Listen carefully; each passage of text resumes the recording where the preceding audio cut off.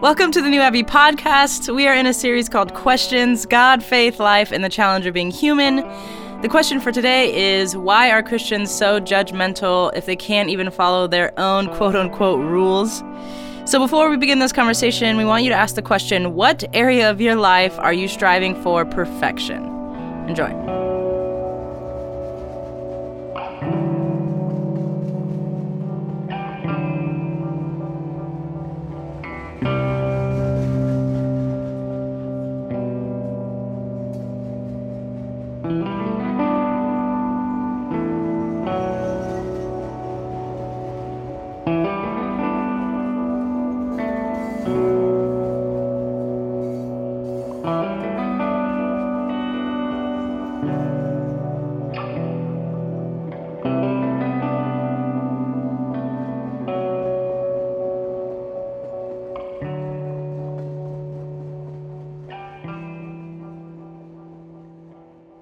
All right, so we're going to talk about this morning.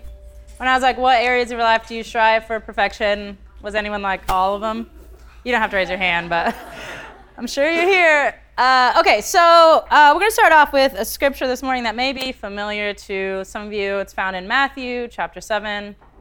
So why do you look at the speck of sawdust in your brother or sister or other person's eye and pay no attention to the plank in your own eye?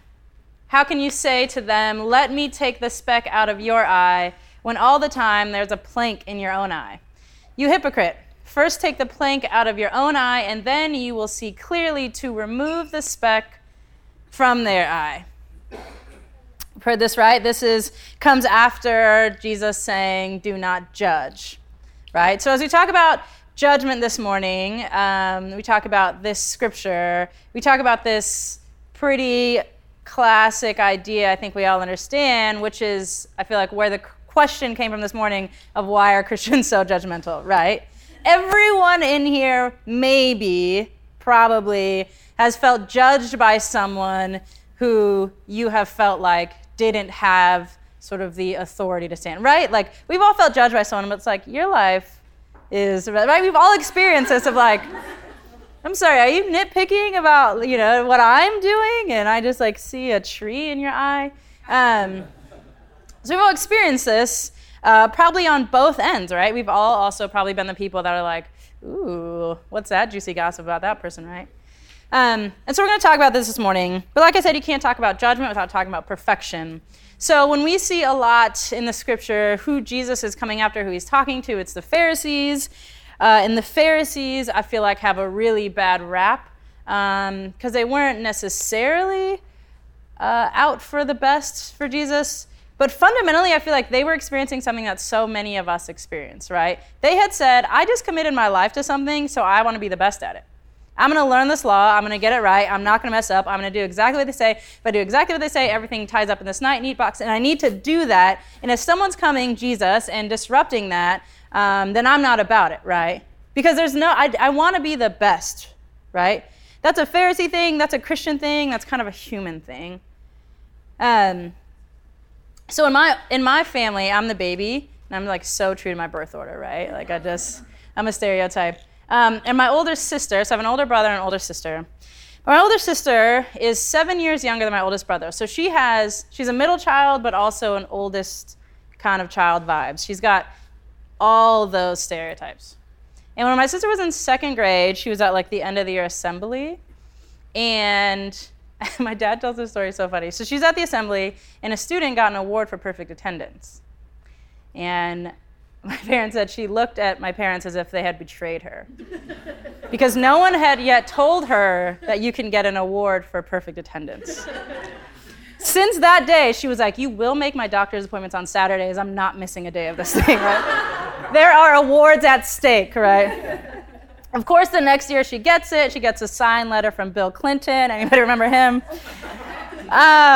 Doesn't miss a day of school. Fast forward, she has her PhD by 30, and I'm pretty sure never missed a day from that point on. And so it's who we are, right? If we find out that there's something that we can categorize in our mind, and they have given us a standard to be quote unquote perfect at it, a lot of us will go for it, right? and we will never look back. So I think a lot of times we look at the Pharisees and it's easy to be like, you're just evil people, right? But they all kind of fall into this human condition that we all have of like, well, just tell me the rules, tell me the guidelines so I can fit nice and neatly in them and I don't have to worry about whether I'm out or whether I'm in, right? That's perfection. Thanks. That's all of us, am I right? So anyways.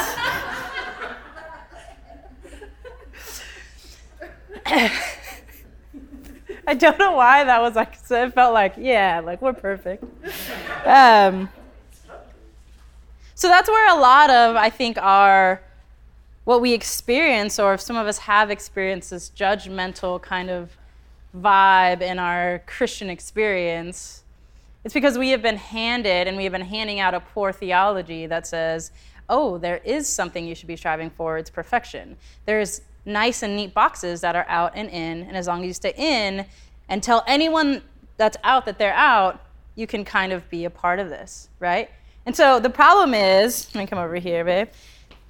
The problem with perfection is that it's actually not real, right? Like if this is perfection and we're always trying to get here, we'll never make it, right? This is an unrealistic thing. So if you are someone and you're striving for perfection, you will always feel a little bit like you're not good enough. And in case you're wondering where judgment comes from, it's always an internal problem.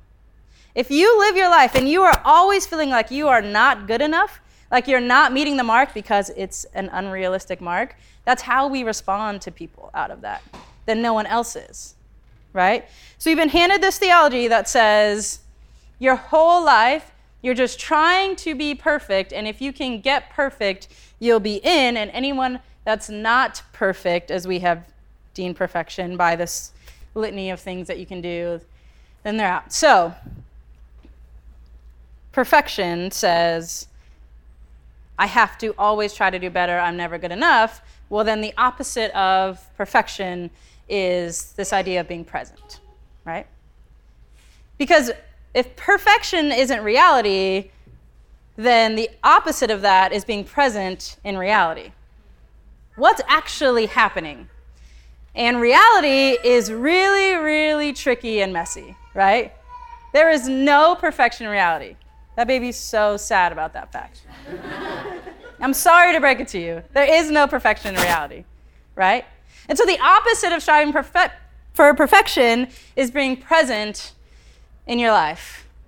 So I'm going to talk about some monks that can maybe help us understand this dilemma. So fundamentally, I'm going to start with the idea that religion has taught us what to see, but Jesus is trying to teach us how to see. We're going to talk a little bit about that difference. In my mind, that's helpful for the difference between trying to be perfect and understanding how to be present is a difference between learning what to see and learning how to see. So Tibetan monks, there's something that happens when you're moving sort of from this beginning stage into the next wave. You spend 3 years being introduced to every single one of Buddha's teachings for 3 years, okay? And at the end of that, what happens is this thing, it's called the consequentialist debate. So what happens is now some older monks will gather around you and you will spend days, literally days, going through every single one of Buddha's teachings. And the first section is you go through every single one of the teachings that you have learned over 3 years and you talk about all the ways in which it could be bad for the world. And everyone just nods and it's like, okay. Then as soon as you're done, you start right back over the first teaching and you talk about all the ways that it could be good in the world. Everyone nods, okay. And that's it, right? That is the end, right? How unsatisfying is that, right?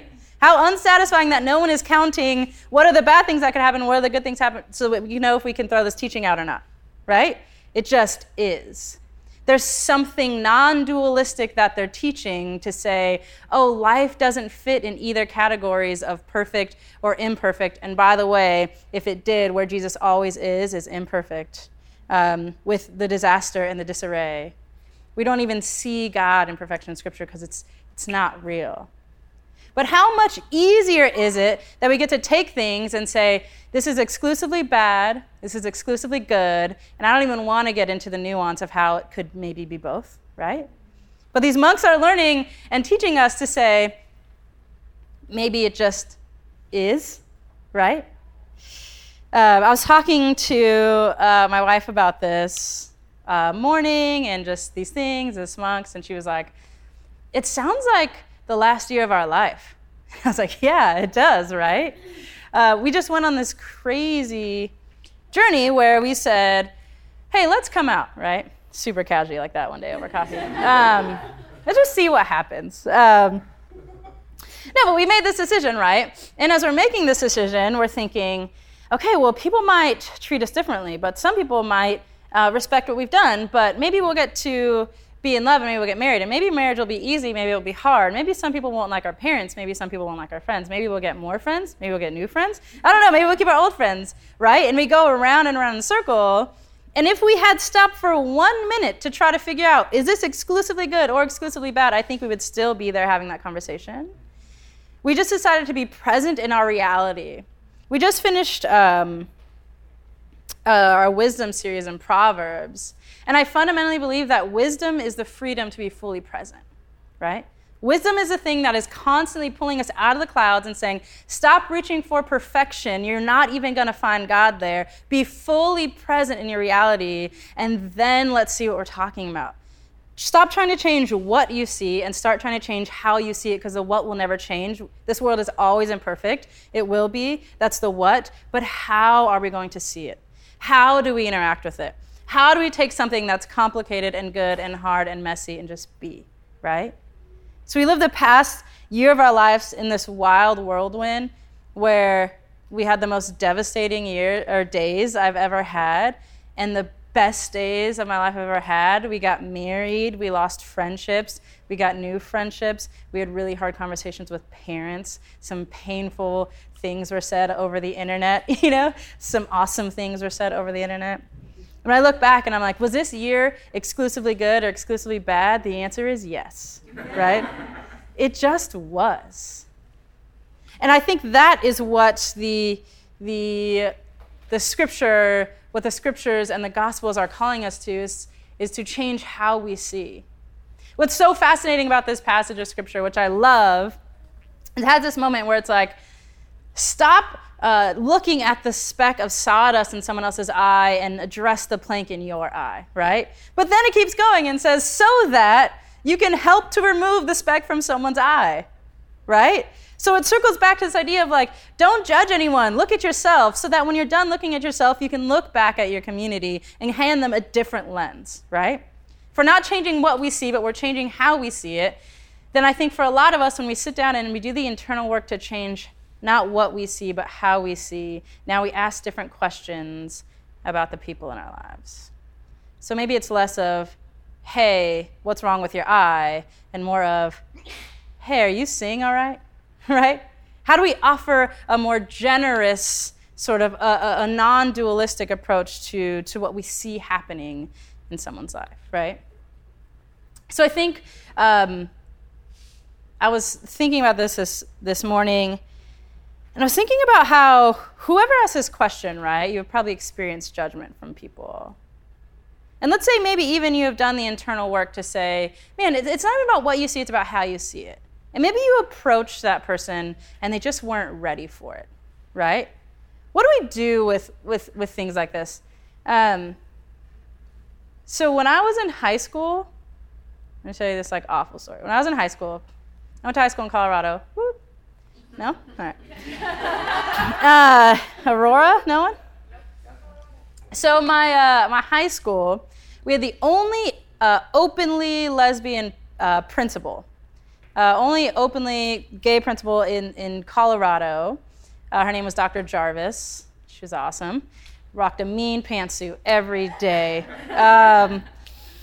And so because of Dr. Jarvis and her advocacy, we also had the only gay club in the county. It was called HEART, in case you're wondering. 2 H's stood for, it was 2000, okay? Homosexual and Heterosexual Alliance Reaching for Tolerance. HEART, everyone, yes, it was great. So because of that, our school, we just had more access to diversity than other schools.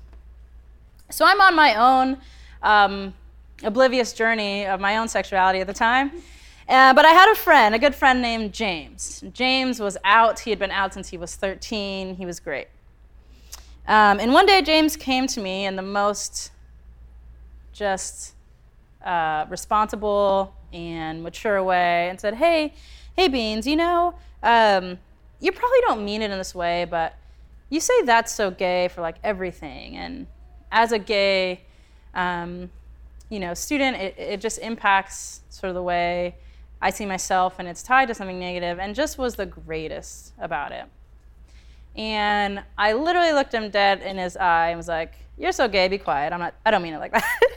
Just disregarded everything he said and continued for the rest of my high school career to say that's so gay for everything, right? Joke's on me, but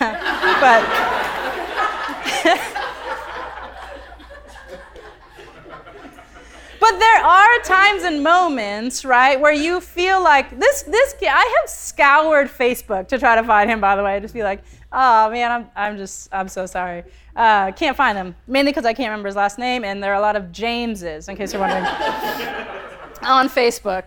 Because I was thinking about the very real reality that I think a lot of us, maybe in this room, as we've talked about, sort of how this room and communities like this kind of help you look inward and changes how you see things, right?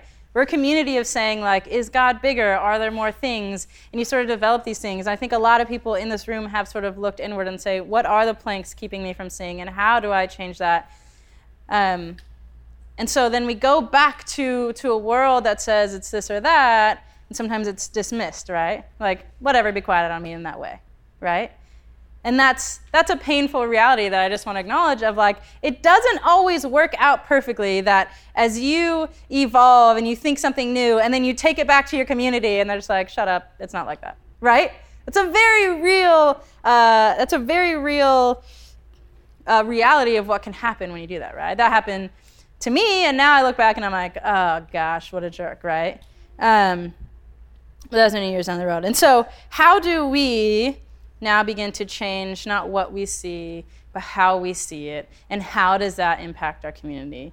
So in the beginning, I was talking about how judgment is always an internal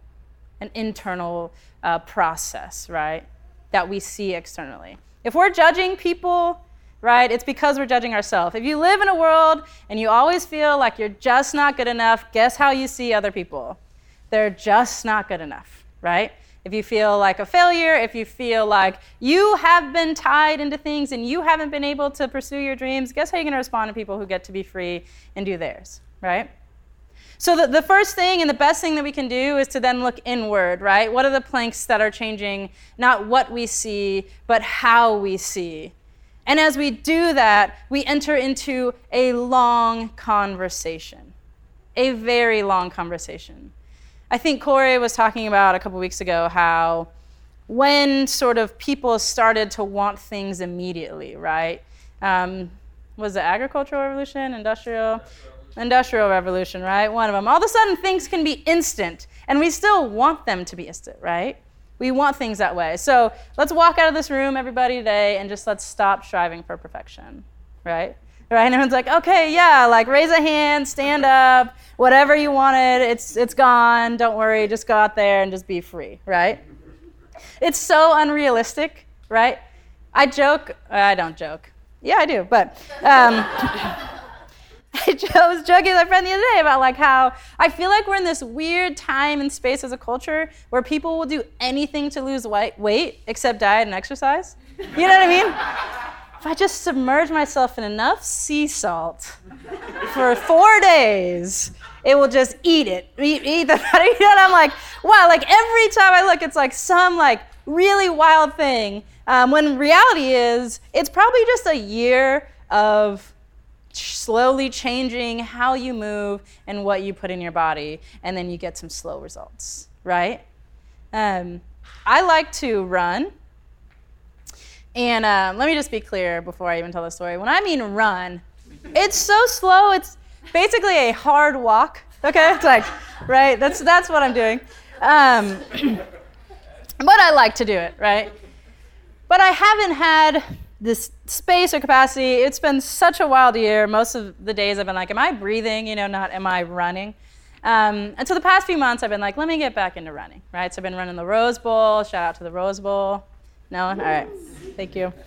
So I've been running the Rose Bowl. And I was like, babe, I'm going to run 4 times a week, every week. And in my mind, I'm 3 weeks away from Serena Williams. Pregnant body, by the way. I just want, like not even in her prime. I will take her pregnant body. And so I'm running, it's 4 days a week, running the roads, that's 3 miles a day, 4 times a week, and 3 weeks in, and like literally I am the exact same everything. Size, mentally, speed, agility, like nothing has noticeably changed in my life, right? Where I was like, wow, I really thought I was 3 weeks. That's so much hard work I put into becoming Serena Williams and nothing, right? So then 3 more weeks and I'm like, I took 20 seconds off that 1 mile. Added 10 on the third, but the first one I took 20 off, right? It has just been this funny mental game of like, I don't even believe that it's possible to look like Serena Williams after 3 weeks of running, but somewhere I do, right? You know what I mean? It's like, it's such a long conversation to deconstructing things that we have literally been given, a lot of us, since childhood. People, you know what I mean? Like we have grown up in a culture that's like fast and quick, and even our church culture of like, do you want to get rid of that thing? Raise your hand right now, right? So it's a long conversation. It's a long way to Serena Williams, and it's a long way to deconstructing how we understand perfection versus being present, right? The things don't just change.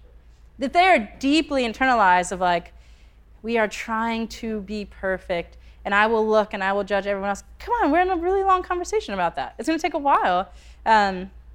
We were talking the other day even about, or I was talking to Corey about this, and I was like, as soon as I knew I loved Sammy, I just imagined all the homophobia I'd ever been exposed to just disappeared out of my body. But it didn't. Some of it was even on me. You know what I mean? Like, all of a sudden I'm like, why do I love this person so much? But for a while I'm like kind of embarrassed to hold your hand. Well, why? Oh gosh, this is such a long process. Like I'm slowly deconstructing things I've held and I've been taught and I've been told until finally I feel like I'm changing the way I see. And as things start falling out of my own eyes, now I'm looking around and I'm less likely to be like, what's wrong with your eyes, right? And more likely to be like, gosh, how are you seeing? I just opened up the way. I was like a Zyrtec commercial, you know what I mean? Where it's like blurry and then all of a sudden it's like clear. And those are the conversations we get to go in. So the question, why are Christians so judgmental? Because they are, you know what I mean? Because they're people. Because they have been handed a very lazy and cheap theology that says, just fall into this right and wrong, and if you're more right than wrong, you'll get to go the elevator upstairs when this is done. You know what I mean? But there's such a rich and deeper theology that Jesus is calling to that says, what if it's more inward? What if it's not right? What if it's not that clear? What if you have to really be present? What if this stuff is nuanced? What if the plank in your eye has been there since you were 4? You know what I mean? You don't just yank that thing out. You're slowly chipping away. And as you chip away, you can start to look around and be like, do you want to join me in this process? We don't have the luxury of just pulling stuff out, running around, and now we're different people. We are all involved in the long conversation of how are we learning to be more present? Where's the wisdom that is teaching us that perfection isn't even reality, right? That's a cheap and an easy way to say like, well, as long as I'm not drinking, smoking, or gay, I guess I'm okay, right? And I'll live until something confronts that and we're forced to say, oh, it's not about what you see, it's about how you see. And how do we allow our encounters and our reminders of Christ to change the way we see the world? Does that make sense? Sound good? Any questions? Great. So you're going to jump back into your groups, and we're going to talk about this question. What are the areas of your life that you want to be more present? Discuss.